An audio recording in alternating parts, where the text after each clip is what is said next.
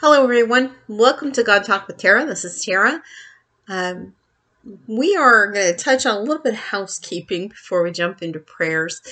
I have not been consistently doing this every night, and there are reasons for that. I am um, getting the sense that it's probably time to slow this down to something of a more reasonable pace.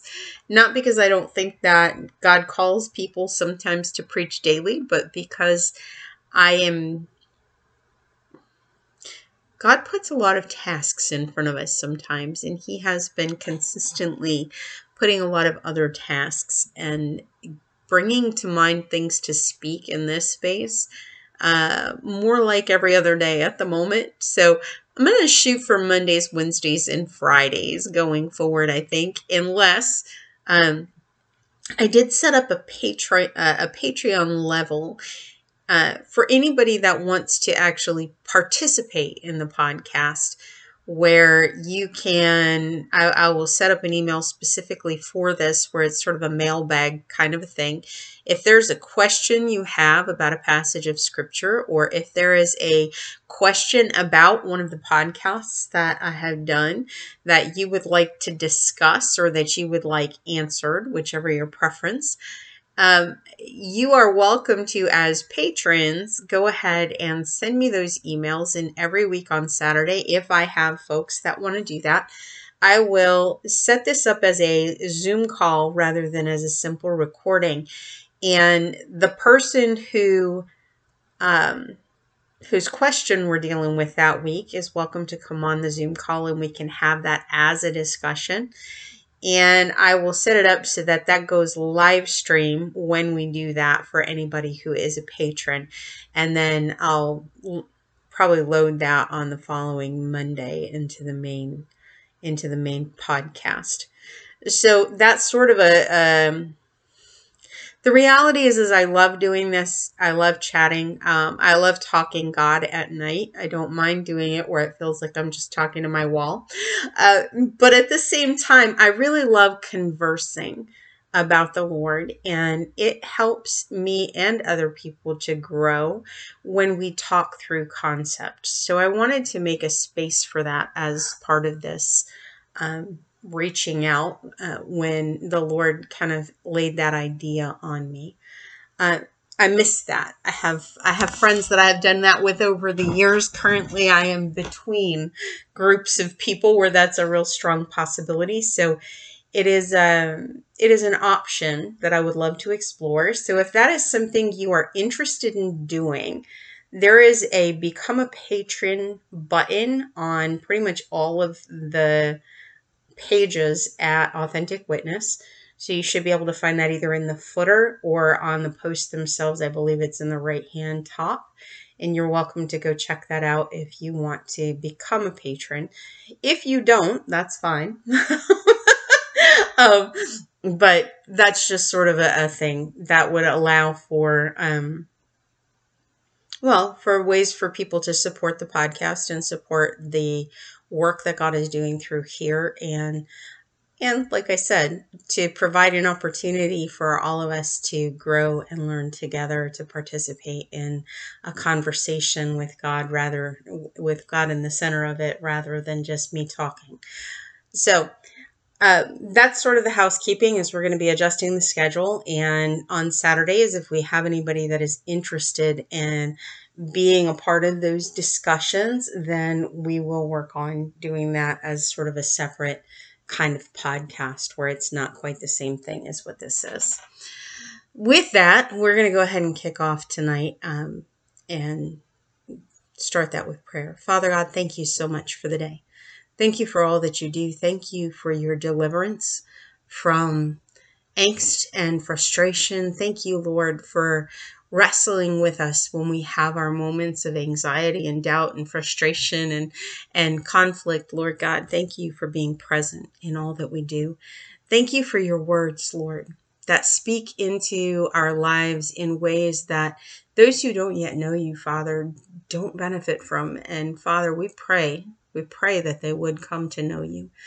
because our world is filled with anxiety and angst and conflict and anger and frustration, Father God.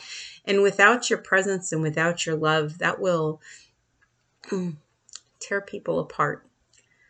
So, Father, I just pray that you would pour out from your people, that you would pour through your people into the communities around them, that they would be a fount of your love and your grace and your wisdom and your peace, Father God, and your patience, that would be a means, Father, for your people to reach into the hurt and the pain around them and to share that your presence transforms and makes a difference. Father, we ask that tonight, and I just ask that you would make me small and that you would make Jesus big, that you would magnify yourself, Father, in the words that you give me, that you would magnify yourself in the hearts and the minds of those who listen, that you would open ears and doors, that you would help us, Father, to understand your word more than we do now, and that you would draw people to you, Father, in ways that you haven't before. We thank you, Lord, for all that you do and all that you are, and we ask in Jesus' name, amen. So speaking of conversation, I was on Facebook today, and that can be a dangerous place to be. um, but I ran across a quote that someone had posted from A.W. Tozer and with a comment from a friend of theirs, and they were talking about how it is a unalterable truth that as Christians you will always have a lonely life. And I had argued with that. And one of the things that came up was the concept of carrying our cross, that was sort of the way that had been put, is that, you can't carry your cross with someone else, and it forever sets you apart to carry your cross. And the contention was that not everybody is willing to carry their cross, and that's true, and that we each have our own cross to bear, and it's not shareable, which isn't true, actually, as far as Scripture is concerned. We are called to carry one another's burdens, and Jesus illustrates this in the Passion of the Christ, actually, in the Gospel. As you have the passage where Simon of Cyrene helps Jesus carry his cross, literally, physically helps Jesus carry his cross up to Golgotha. Now, the circumstances surrounding that quote came out later in the conversation, and I understand where it was coming from. And that's not really the thing that stood out to me, because what really stood out to me after I had finished saying what the Lord was leading me to say in response, and this is something I've learned on Facebook, is that most of the time I scroll right on by things, unless they're prayer requests, in which case I will usually stop and pray. But anything that is controversial, that might spark a major argument, I don't tend to stop on those anymore unless the Lord catches my attention. And there are times when the Lord catches my attention, and in so doing, he will give me something to say. And I have learned, too, that in the saying, I will speak the thing he has given me to speak, and it might be a little bit of back and forth. But then there will come a moment where I recognize anything further that comes from me will not be God speaking, it will be me. And that's when I need to stop. And so I had reached that point of coming to a place where I had said all that the Lord had given me to say, and there was no more that needed to be said. And so I was pondering what it was that God had said to me in that moment. And what struck me is this concept of carrying our cross. Now, we always look at this as a very dark and heavy and difficult task. And I understand where that comes from, because obviously when we think of Jesus and him carrying his cross, we are thinking of the Passion of the Christ. We're coming up on Good Friday. God's really funny that way. This is this is a passage for Holy Week. This is a concept for Holy Week. It's an understanding that's gonna that comes through Easter of what the cross means. And so I want us to think about that for a minute, about what the cross means. So we think of that passage. We're going to look here.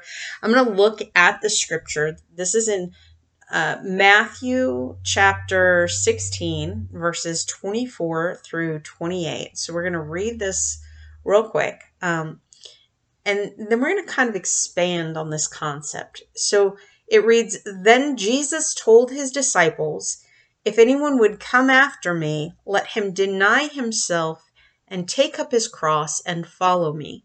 For whoever would save his life will lose it, but whoever loses his life for my sake will find it. For what will it profit a man if he gains the whole world and forfeits his soul? Or what shall a man give in return for his soul?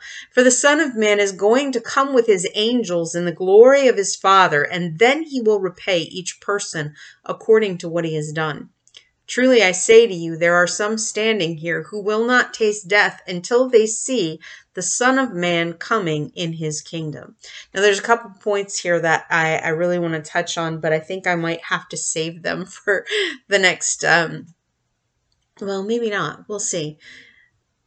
So the first thing I want us to look at here is understand that this comes after the passage where Jesus has already fed the 4,000. He's fed the 5,000 and the 4,000, and the Pharisees and the Sadducees have been testing him.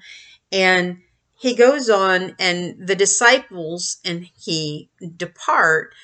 And as they're going along, the disciples start freaking out about bread, because Jesus tells them to beware of the leaven of the Pharisees and the Sadducees. And he reminds them of these miraculous things that he's seen, and then once again points to being careful of the teachings of the Pharisees and the Sadducees. And then we come to this really famous passage where Jesus is like, "Who do people say that the Son of Man is?" And then he says, "But who do you say that I am?" And Peter says, "You are the Christ, the Son of the living God." Now, right after this passage, and I always find this kind of hilarious when I think of myself as a disciple, because it is so very typical of us that we get something so right. Jesus, God shows us something amazing, and we get this so right, in the very next moment we turn around and stumble over ourselves again, which is exactly what happens with Peter here. So on the one hand, Peter is like, "You are the Christ," and Jesus says, "I'm going to build my church on you, and the gates shall not prevail against it, or the gates of hell shall not prevail against it." And then Peter starts, Jesus starts telling them that he's going to be suffering, and he's going to be killed and raised on the third day. And Peter's like, "Lord, stop that. That's not going to happen." And Jesus is like, "Get behind me, Satan. For you're not setting your mind on the things of God, but on the things of man." And I want us to hold that thought in our mind right there. For you are not setting your mind on the things of God, but on the things of man. And the very next line is where our verses started. "Then Jesus told his disciples, 'If anyone would come after me, let him deny himself and take up his cross and follow me.'" Now, one of the things that we need to remember when we look at this passage is that the disciples did not know what the cross symbolized at the time. Now, they knew that the cross symbolized, to some degree, Roman authority and Roman persecution, because they did know about crucifixion. It was a very common practice of Rome at the time. But they did not know that Jesus was going to die on a cross. That was not part of what Jesus was necessarily telling them. He did say that, he was going to suffer and he was going to be killed, and on the third day he was going to be raised. But he didn't sit here and say, "I'm going to be crucified." He said, "Take up your cross and follow me." So that would take on new meaning in the days ahead for the disciples. But it doesn't take on the meaning, I don't think, that we think that it does. So I want to look at the cross tonight. I want us to really understand and contemplate what it was that the cross was. So, as Christians, we understand the crucifixion was a horrific death.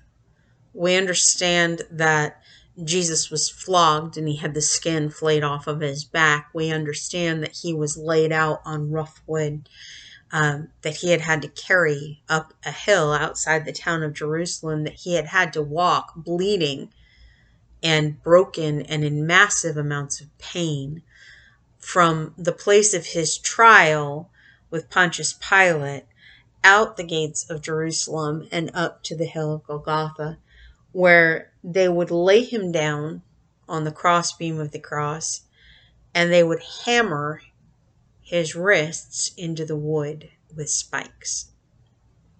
And then they would hammer his feet into the wood of the upright with spikes to hold him in place. And he would hang there all day and slowly suffocate as the pain in his feet became excruciating if he would push up far enough to get a breath. And in order to be able to relieve some of the pain on his feet and hands, he would relax down and it would crush his chest so he couldn't breathe. And so this was the day on Good Friday that Jesus had that day. He was hanging in excruciating pain, struggling to breathe until he had completed the work that his Father had set for him in atoning for the sins of mankind. Now, this is what we think of when we think of the cross.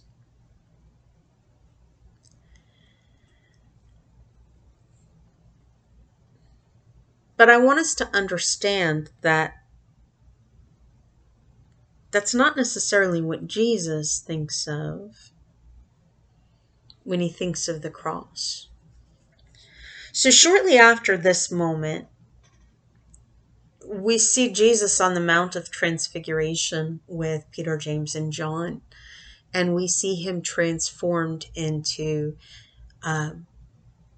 his glorious body briefly before the crucifixion. And we see what Jesus will become. And he gives the disciples a glimpse of that as well.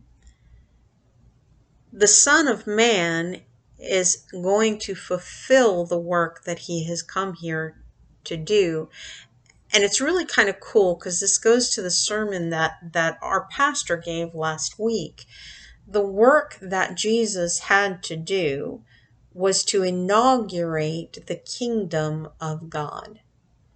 So when Jesus says here, truly I say to you, there are some standing here who will not taste death until they see the Son of Man coming in his kingdom. I want you to think about that in terms of when Jesus rode into Jerusalem on a donkey, fulfilling the prophecies of the Jews.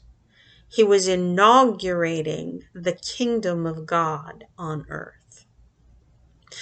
And so that actually would have been them seeing the Son of Man coming in his kingdom to begin. Now, this is not the full fulfillment of the kingdom of God that comes with the second coming of Christ, but this is the beginning of the kingdom of God on earth. The Son of Man coming in his kingdom begins very shortly after this passage with Jesus riding into Jerusalem on a donkey on Palm Sunday, or what we celebrate as Palm Sunday at the beginning of the Feast of Unleavened Bread, and proclaiming himself king, proclaiming himself to be the Messiah that had been foretold for the Jewish people for hundreds of years. And the Pharisees and the Sadducees were very upset about that and sought to kill him as a result.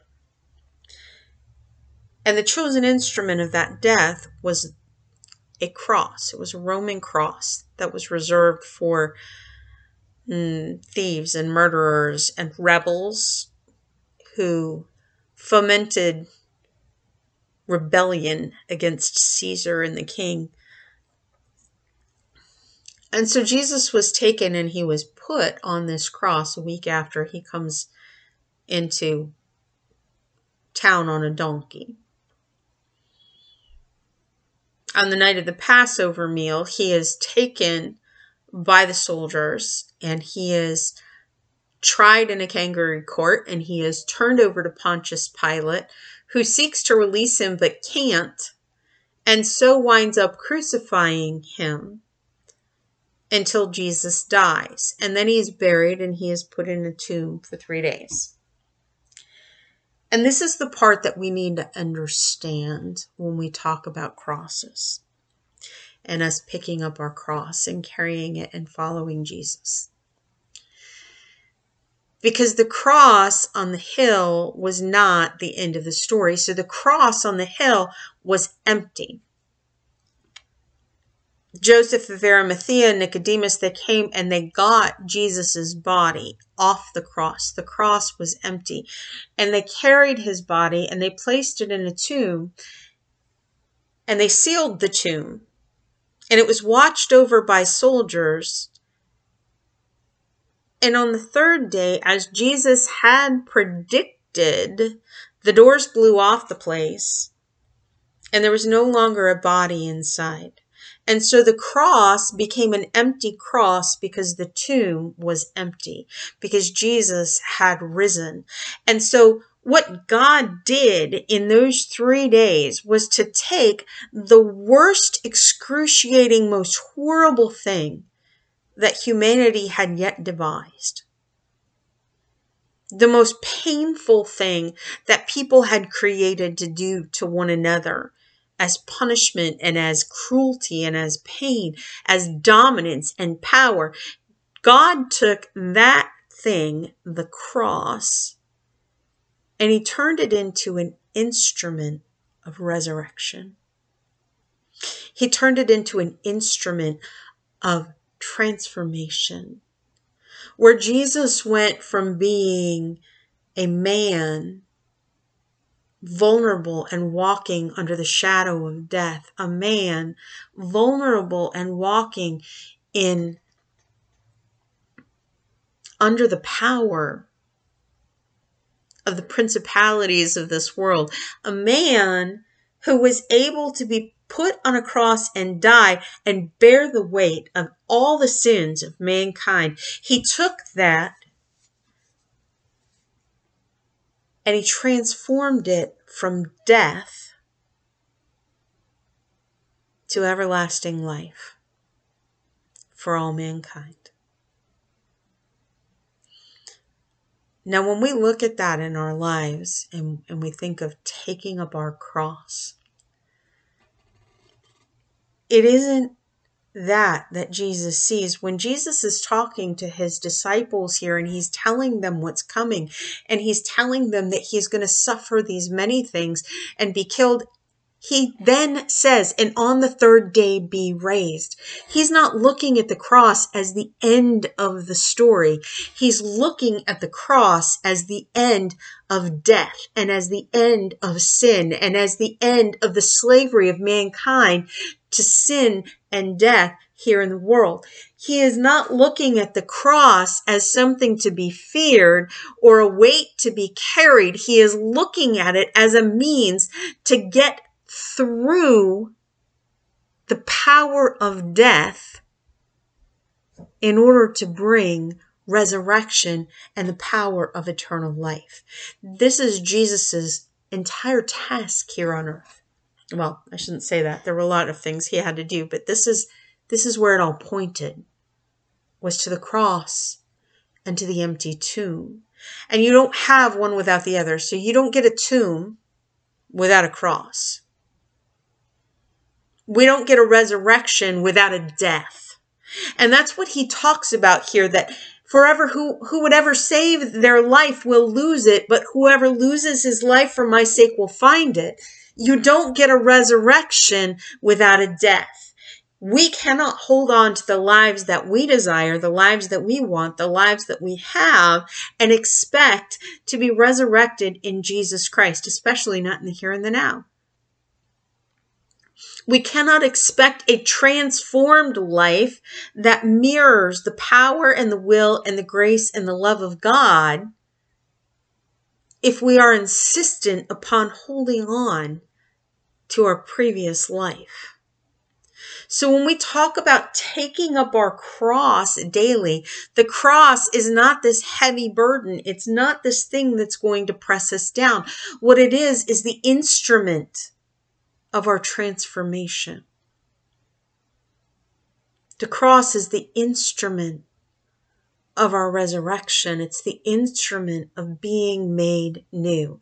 Now, one thing I will totally agree with my friend on is that our crosses are all kind of unique. It doesn't mean that we carry them alone, because we don't. We are called into community to carry each other, to walk with one another, to share each other's burdens. And God gives each one of us a unique cross for that purpose. So my cross, and I probably have a lot of them actually, but my cross, part of what my cross consists of, is that I have been divorced twice. That when I was a teenager, I was extremely promiscuous because the world told me that that was who I needed to be, and that that was what I needed to do in order to be loved and in order to be lovable. And so I bought into that lie. And I followed that path, and it led me into utter darkness and misery. It led me into abusive relationships. It led me into out of wedlock pregnancy. It led me into 2 really failed marriages. And it led me into being a mom whose children have been damaged by that reality. Have been damaged by the choices that I made when I was young. That is a very, very large part of my cross that I carry. But God didn't give me that cross to bear so that I can be guilty for those things. See, this is the problem when we look at our crosses as a burden, when we look at them as something heavy that we have to carry on our backs for the rest of our lives, we miss the point of what the cross did. Because what Jesus tells us is that when he went to the cross and his blood was shed, our sins were forgiven, and they no longer hold sway in our lives. They no longer are chains upon us. He casts our sin as far as the east is from the west. He hides it as though it has gone to the bottom of the sea. The Lord does not hold my sin against me anymore. But that does not mean that it is not useful. And this is where a cross comes in. So the things that I have done in my life, the things that I have had done to me in my life, the things that have made me broken and shattered and bleeding and dirty and miserable and crying in the dark, those things, those are the things that God says, give me that. We're all about giving God our pretty parts and letting him use the pretty things to encourage people and to help people. We are all about being good little Christians as Christians. And oh yes, Jesus has made me whole and holy, and he's made my life great and wonderful. And he has. Please don't hear me wrong. But God didn't ask me for the pretty parts. He asked me for all of me. He asked me to trade my sin for his righteousness. He asked me to trade my misery for his grace. And in so doing, when I pick up my cross and I hand it to God and I say, God, this is the mess that I've made of my life. This is the broken things that I have done. These are the sins that I have committed against you and against my fellow men. These are the things that I have done that I should not have done. Father God, this is my cross. This is my cross. This is my pain. This is my hard place This is the thing that makes me feel as though I have been flogged. This is the thing that keeps me pinned and chained and gasping. When I pick up my cross and I give it to God, what He says to me is that my sin has been nailed to that cross along with Christ, and He has given me back my life. And He has taken that sin and He has transformed it into the testimony of what a good and gracious and loving God has done and can do with the worst thing that has ever happened. The cross that I bear is a cross of transformation. It's a cross that can go to those who are young and think that they are too far gone for God to find them because they have sold themselves into sex and that they have been betrayed by those who were supposed to protect them and been violated and then continued down that path because they didn't know what else to do. Those who have been shattered and broken by sexual identity issues, by sexual issues in general, by divorce. My cross can speak to people in that darkness and in that pain and in that brokenness of the transformative power of the resurrected Christ. Because His cross is empty and the tomb is empty, and 3 days He was raised. And I am in Christ, seated at the right hand of the Father, where He ascended and then sent His Holy Spirit to bring that transformation and to help me carry that cross to the dark places where people are lost and alone and broken. And that is what you are supposed to do with your cross too. I don't know what your cross is. I don't know what the pain that He called you out of is. I don't know where your broken is. But I do know that you are called not to try to hide it, not to try to bury it, not to try to leave it 1,000 miles behind you, but to give it over to Jesus Christ and let Him transform that into a message of hope and grace and love to a world who is dying and broken and hopeless in their sin. I pray that He will give you the courage to do that tonight and tomorrow and every day. Father God, we thank You for the cross that Jesus carried. The only one of us, Lord God, that didn't have to. And we thank You that because He did, Father God, our crosses are no longer a burden to be borne, but a symbol of Your love and Your grace and Your freedom. Father, help us to take up our crosses, not in weariness and heaviness, Father, but in the joy of what You have done in our lives, the joy of what You have done with those burdens, Father God. And help us to share that gospel, that good news, that there is no one too far gone for You to reach them.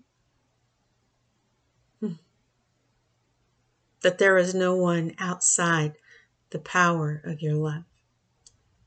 If they will only turn to You and receive, so that they can be made whole and holy. Father, we thank You in Jesus' name. Be blessed and be a blessing.